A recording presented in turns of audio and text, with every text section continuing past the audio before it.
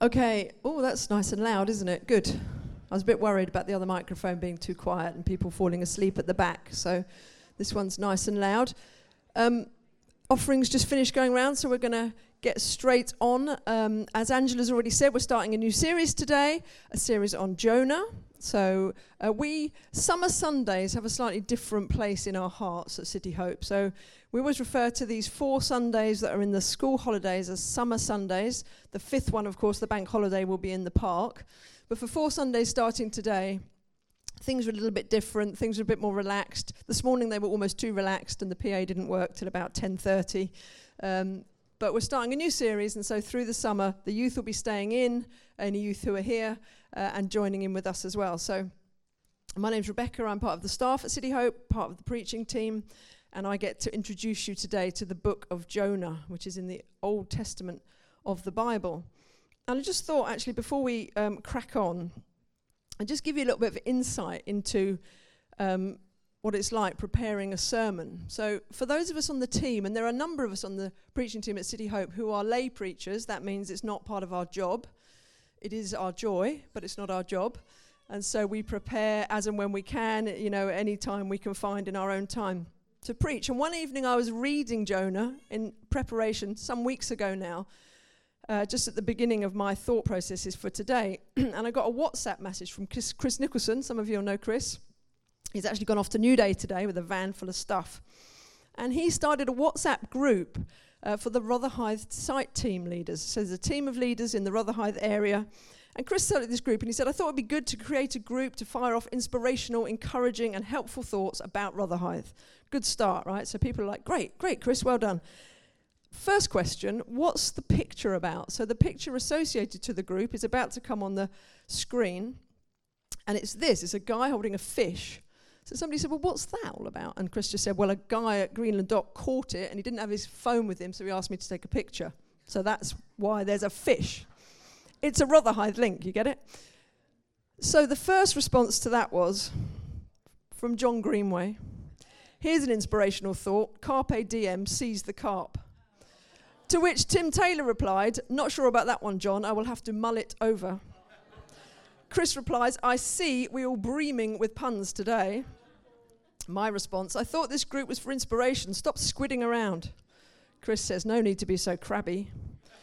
It would be brilliant if we could stop all this. Tim agreed, this is not the place for such things.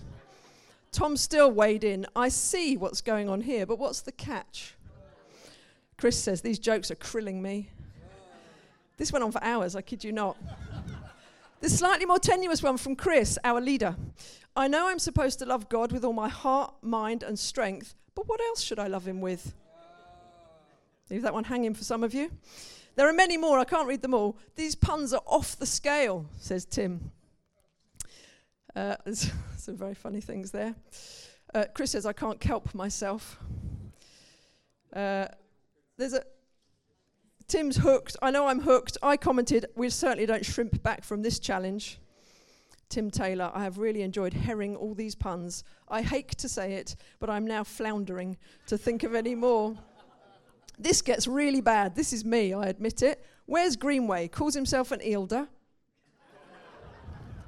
He started all this. Good job we're all prawn again, or we might be feeling unsure of ourselves. Tim apologised for hogging the whole thread and said he's feeling a bit shellfish. I said the others seem to have clammed up, but I keep muscling in. And so it went on. About what time? I don't know. Chris then raised in and said, look, guys, it's getting late. I think we should start reeling it in. Greenway tried to put an end to it with this.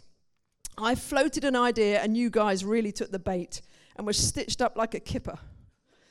If John Wood joined in, he would have given us a quote from C.H. Sturgeon. It's not too late, says John. Welks, it's good night from me. Enjoy the next few days. P.S. Shall we continue this tomorrow?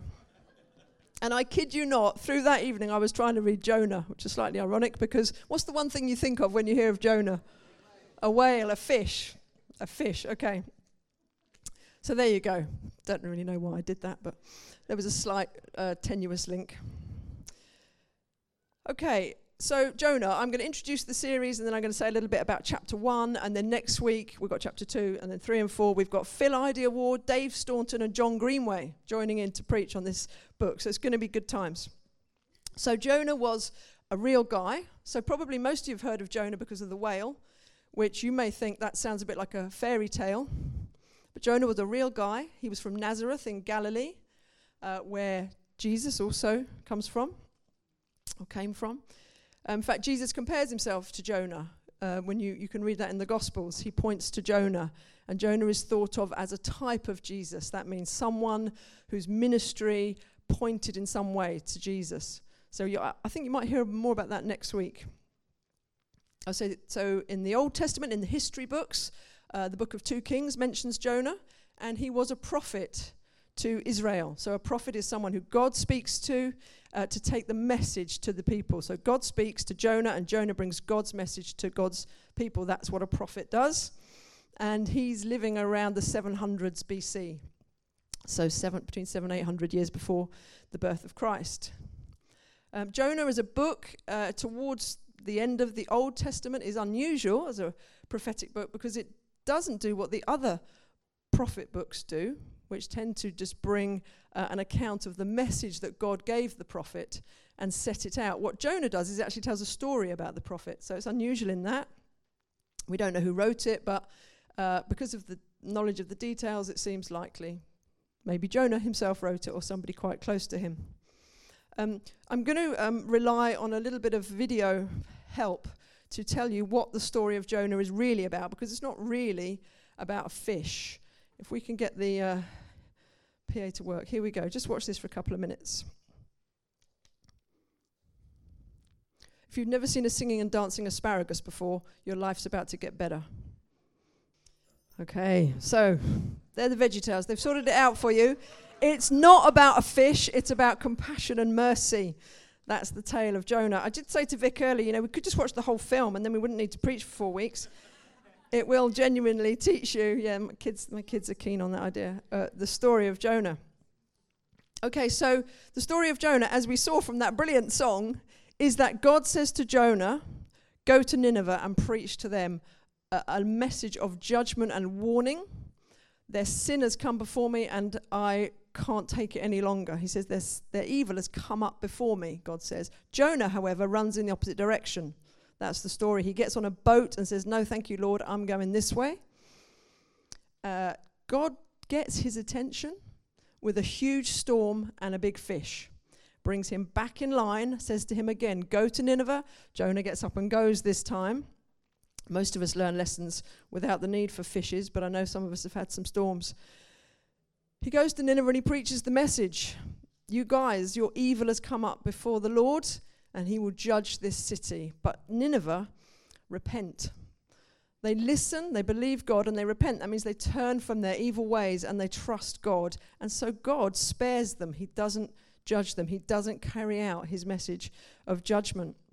And at the end, you'll find out, actually, Jonah is very annoyed by that. He doesn't think the people of Nineveh deserve God's mercy, and he and God have words at the end of the book. God rebukes him for being so cross, for being so angry. He actually says he's angry enough to die. You can imagine him stamping his feet. God, I'm angry enough to die about this. That's the story. God says, I have mercy and compassion on the people of Nineveh. How dare you resent my mercy toward them? So that's the whole story. I encourage you to go and read it. It takes about 5 minutes. It's like a short story. It's even less than a short story. It's like highlights of a short story. It's a really good book. It takes you about 5 minutes. I would read it all, but I don't have time today. So a couple of things just quickly. A map, just out of interest. Some of you like maps. Sorry. Yeah, great. Thank you. So can you see that? This is the region we're talking about. It's actually not that great. There's a blue arrow to the right up there. That's where Sharo and Lex live. Is that right? Does that look about right? Good. Got that right. So this is Iraq. That's where Sharo and Lex are living. The green arrow above it, that's where Nineveh was. That's where Mosul is today in northern Iraq. So that's Nineveh. And down here is Israel. So Jonah's down here, and the red arrow is the direction of travel that Jonah decides to go in. So when God says go here, Jonah goes this way, and he heads to Tarshish, which is a very long way away, probably in Spain, we think. So basically as far as he could get from God's mission, if you like. And I think if God tells you to go to Nineveh, if your response is to go to a port, you're not going in the right direction, are you? I don't think you can get there by sea. So that's one map. Second map, out of interest, because again, maps help just root things in reality. So Google Maps tells me that from Jerusalem, which is not necessarily where he was, but that's in Israel, to Mosul is 1,223 kilometers. Google Maps doesn't have a camel setting. So unfortunately, that's 17 and a half hours, but that's in a car. So by my reckoning, I thought probably a month of walking 8 hours a day. So that's just quite surprising, isn't it? When you read God said go to Nineveh, I don't think that's a month of traveling on a camel. But it was. Okay, anyway, back to chapter 1. So we're going to read chapter 1 really quickly. Sorry, Sarah, I've mucked the slide order up. Now the word of the Lord came to Jonah, the son of Amittai, saying, "Arise, go to Nineveh, that great city, and call out against it, for their evil has come up before me." But Jonah rose to flee to Tarshish from the presence of the Lord. He went down to Joppa, found a ship going to Tarshish. So he paid the fare and went down into it to go with them to Tarshish, away from the presence of the Lord. But the Lord hurled a great wind upon the sea, and there was a mighty tempest on the sea, so that the ship threatened to break up. Then the mariners were afraid, and each cried out to his God. And they hurled the cargo that was in the ship into the sea to lighten it for them. But Jonah had gone down into the inner part of the ship and had lain down and was fast asleep. So the captain came and said to him, "What do you mean, you sleeper? Arise, call out to your God. Perhaps the God will give a thought to us that we may not perish." And they said to one another, "Come, let us cast lots." This is interesting, isn't it? So they're all crying out to their gods of one sort or another. And they say to Jonah, "Well, you've got a God. Call out to yours. Maybe he will be able to save us." And then in order to decide what's going on, they cast lots. They draw straws or throw dice or whatever. "Let us cast lots that we may know on whose account this evil has come upon us." So they cast lots, and the lot fell on Jonah. So they said to him, "Tell us on whose account this evil has come upon us. What is your occupation? Where do you come from? What's your country? And of what people are you?" And he said to them, "I am a Hebrew, and I fear the Lord." That could be questionable, couldn't it, at this point? "The God of heaven, who made the sea and the dry land." And the men were exceedingly afraid and said to him, "What is this that you have done?" For the men knew he was fleeing from the presence of the Lord, because he told them. And they said to him, "What shall we do to you, that the sea may quiet down for us?" For the sea grew more and more tempestuous. And he said to them, "Pick me up and hurl me into the sea." Wow. Pick me up and throw me into the raging, stormy sea, the sea that's threatening to break up the ship. Just throw me in. Then it will quiet down for you, for I know it's because of me this great tempest has come upon you. Nevertheless, the men rowed hard to get back to dry land, but they couldn't, for the sea grew more and more tempestuous against them. Therefore they called out to the Lord, this time the real God, "O Lord, let us not perish for this man's life. Lay not on us innocent blood, for you, O Lord, have done as it pleased you." So they've prayed to God and said, "Well, we'll throw him overboard, but don't blame us. Don't let his blood be on our heads." So they picked up Jonah and hurled him into the sea, and the sea ceased from its raging. Then the men feared the Lord exceedingly, and they offered a sacrifice to the Lord and made vows. And the Lord appointed a great fish to swallow up Jonah. And Jonah was in the belly of the fish 3 days and 3 nights. Next week we'll hear about what happens in the belly of the fish. But right now in chapter 1, we're just going to look at what Jonah's doing. What's Jonah doing in chapter 1? Essentially, he is running from God. And the first thing that struck me about that is what a stupid sentence. Jonah is running away from the presence of the Lord. It says that twice, doesn't it? I don't know if you've heard the word omnipresent. It refers to God, and it means he is everywhere. He is omnipresent. He's always present, and he's everywhere present. But Jonah decides to try and run from God. He runs in the opposite direction. And I've heard people say he ran because he didn't want to go to Nineveh because they were his enemies and he was scared. I don't think that's the case. Partly because he's not scared of being thrown into a stormy sea. So I don't necessarily think he's scared of dying in that sense. But also, actually, there's a clue later in the book that tells us why he didn't want to go. And he didn't want to go to Nineveh. He runs in the opposite direction, it tells us towards the end of the book. He didn't want to take a message of judgment to Nineveh because he was afraid that God would have mercy on them. He was afraid that his enemies would receive mercy. He doesn't think they should. He doesn't think they deserve it. And so he runs in the opposite direction. I won't be the messenger of that message. Now, first of all, I don't see that impulse in myself. I think, well, I want people to receive mercy. I want people to be saved. I want people to know God, don't I? Don't you feel like that? And then I stop and think about maybe some people, maybe it's harder. You know, somebody's already, Shara referred to ISIS earlier.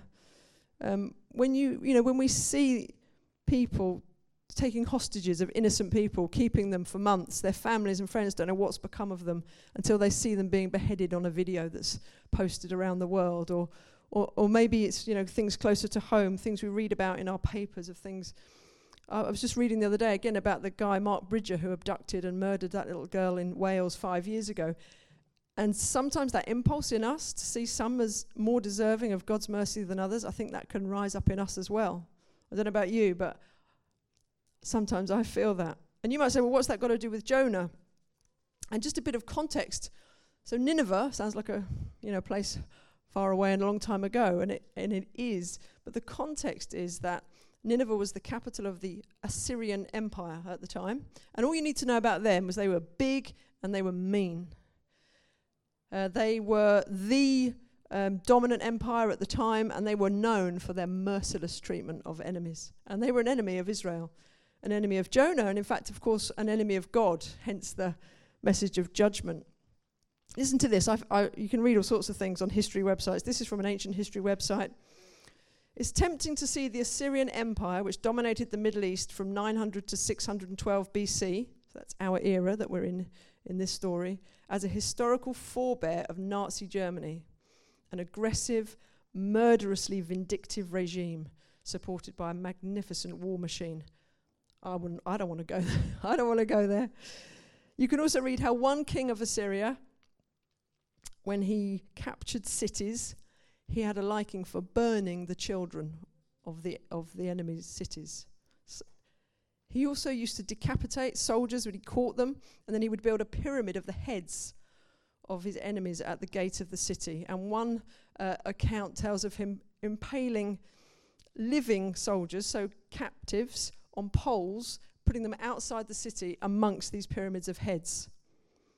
This is Assyria, this is Nineveh, this is what they were known for. And so, I don't know about you, you can maybe have a little bit of sympathy for Jonah. How can God have mercy on these people? It says in chapter 4, when God extends mercy to them, it says, this displeased Jonah exceedingly. He was angry. He prayed to the Lord and said, "Oh Lord, is this not what I said when I was still in my country? This is why I made haste to flee. I knew that you are a gracious God and merciful, slow to anger, abounding in steadfast love, and relenting from disaster." Jonah had a sneaking suspicion, and he was right, that God would pronounce judgment. He would warn Nineveh, but then Nineveh turned and repented, and God had mercy. And Jonah found that offensive. Have you noticed how our society now, this culture that we live in today, it doesn't really like the idea of judgment.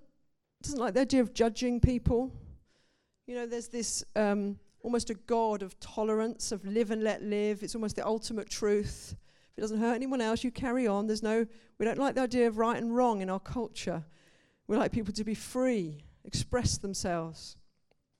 That is, of course, until they offend our taboos or the norms that the newspapers and the journalists, the narrative around us tells us is right and wrong. These are gritty issues, aren't they? I was just thinking about this and I thought, our culture rejects the idea of judgment in many ways until you can read in the Daily Mail about a sex offender moving into a neighbourhood and people getting wind of that and what they do about that, even if that person has paid their due, served their time. And Jonah, the book of Jonah, if you don't know this, I'll tell you a secret. It's a really great thing to remember. Every single book of the Bible points to Jesus. Every single book of the Bible is about the gospel of Jesus Christ. And one of the reasons I know that is there's a great little story in the Gospels with the Lord Jesus himself. And he is on the road to Emmaus, and he meets two disciples, two guys who are followers of Jesus, and they're discussing what's happened. Jesus has been executed. We're completely confused. We don't know what's going on. We thought he was the Messiah. And now, lo and behold, some people are even saying he's come back from the dead. What is going on? And the resurrected Jesus meets them on the road, and it says, in Luke's Gospel, you can read it, it says, starting with Moses and the prophets, so that's right from the beginning of the Bible, the ancient Hebrew Bible, he explains to them all the scriptures concerning himself. It's all about Jesus. And you can't read Jonah, I hope, without seeing the gospel of grace. You could say, actually, that Jonah was offended by the gospel. I think many people in our culture are offended by the gospel. Sometimes I think we find it difficult, like Jonah. Jonah was offended by the gospel, you could say. Because Jonah was chosen by God as part of the people of God. He was an Israelite. And more than that, of course, he was chosen by God to be the prophet of God. It's a pretty elevated status, wouldn't you think? He's the prophet. He hears God's voice and he brings the message to the people. But he's no more deserving of mercy, of course, than the Ninevites. And you and I, no more deserving of mercy than anyone else that we might think of. Who are the monsters in your mind? Who are the people you think who are beyond redemption? We're no more deserving. We know this if we know our Bibles. It says, does it not clearly, everyone falls short of God's perfection. God is perfect. God is holy. God is great. And we all, every one of us, can't attain to that perfection, can't know God, can't come before a righteous, holy God as we are. Even of our own merits, even of our own trying, even of our own do-gooding, we can't do it. This is the gospel. We can't do it. We can only do it because of mercy. I was so glad when Dave started the service this morning. I don't know if he did this intentionally or not, but he talked about the only way we can come is because of God's mercy. That's what this is all about. It's what Jonah's all about. As VeggieTales told you, compassion and mercy of God. It's the only way we come to God is because he has shown mercy. And Jonah, as I say, we call him a type of Jesus. When Jesus mentions him, he talks about Jonah being in the belly of the whale for 3 days and the Son of Man, referring to himself being in the earth through 3 days before he rises from death. And he points towards, the whole story points towards the wonderful redemption of sinners as we were, just like the Ninevites. And sometimes I look at stories like this, and I've done it already today. I've talked about how we might relate to Jonah, how we might be a bit like him. But you do know, don't you, that in this story we're the Ninevites? We're not Jonah, we're the Ninevites. Yes, we are Jonah in the sense that we're part of God's family and we're called by him. But we represent those who don't deserve mercy. Those who never deserved mercy. Same as everyone out there around us. Same as everyone we meet. God is good and he desires to show mercy. It's one thing that really ticked Jonah off, isn't it? Knowing that God desires to show mercy. Just a story from the last couple of days. We were just thinking about our culture and how it responds to the idea of judgment. And I think it's important for us to get our heads around this. My husband, unfortunately, had to go to a funeral a couple of days ago of a family member. And we were talking about it afterwards, and he was talking about how when you go to a funeral that's not Christian or doesn't have a faith behind it, they tend to pick and choose the bits of things that help them. So they'll have the Lord's Prayer, and they like a little bit of religion. Maybe it kind of makes people feel better. But there's no sense of God having an opinion about your life, or there being a judge on the other side of the grave. There wasn't even a committal, if you like, of the body to God. And I think our country, our nation, our culture really struggles with the idea that there is a God who rightly judges. He's the maker, he's the judge. And for us in a culture where that is uncomfortable, I think sometimes we get sucked in to the prevailing wind, the prevailing way of thinking about things. And maybe we feel uncomfortable with the idea that God will judge. But the Bible makes it clear at the final judgment, we'll all be raised to life and we'll all stand before the judge. And the best news of all is that the message of judgment leads to the message of mercy. The mercy of God. Compassion for people. Right at the end of the book of Jonah, I know I'm supposed to be doing chapter 1, but you can't really help, referring to the end. Sorry, John Greenway, who's got chapter 4.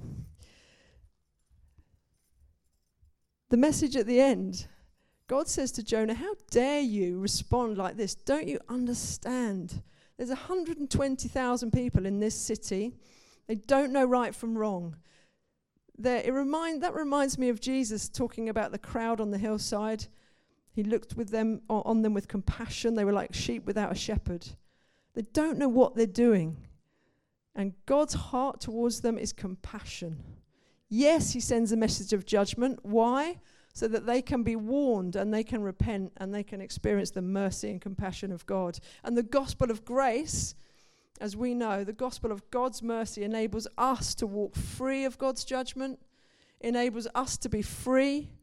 God the Father sent God the Son, Jesus, to die, and in so doing, he received the judgment. He received the judgment of God. There is judgment for sin, and we get to walk free when we receive him, when we surrender to him. I was glad we sang that song, Surrendered. It's what it's all about, isn't it? It's what it's all about, surrendering to him. Now, the people of Nineveh surrendered to God, so that's a great end to the story, and he spared them. So next week we're going to find out how in chapter 1 he ran from God. God used some pretty epic things to stop him in his tracks. A big storm and then a big fish. I love that line in the VeggieTales video. Got swallowed by a great big whale and managed not to be dead. It's a great line. God spares him. The fish vomits him up, it says in the Bible. Jonah runs, but he doesn't get far. He certainly doesn't get as far as Tarshish because God has other ideas. God stopped him in his tracks. Jonah will obey. He will take the message. And God's will be done. And God's will is always to show mercy. We can be confident as the people of God that we do have a God who judges. And I believe that one of the messages for us today is not to be afraid of that truth, because Scripture is true. All Scripture is true. We need to warn people there is a judge. And in so doing, we need to tell them that his arms are always open in mercy if we turn to him and if we repent. Just what Jonah did. He repented in the belly of the whale. He said, I shouldn't have run. Please forgive me my disobedience. And he does God's will. He needs a bit of persuading along the way, as do we sometimes. And next week we'll find out what happens inside the fish. We're going to quickly, I think, have we got time for a quick song? Yes, let's sing. We're going to sing Befriended again. Can I ask you, when you go home, read Jonah and just revel in the mercy and compassion of God over your life. We deserve judgment, and yet we've received mercy. Amen? Okay, thanks, Tim.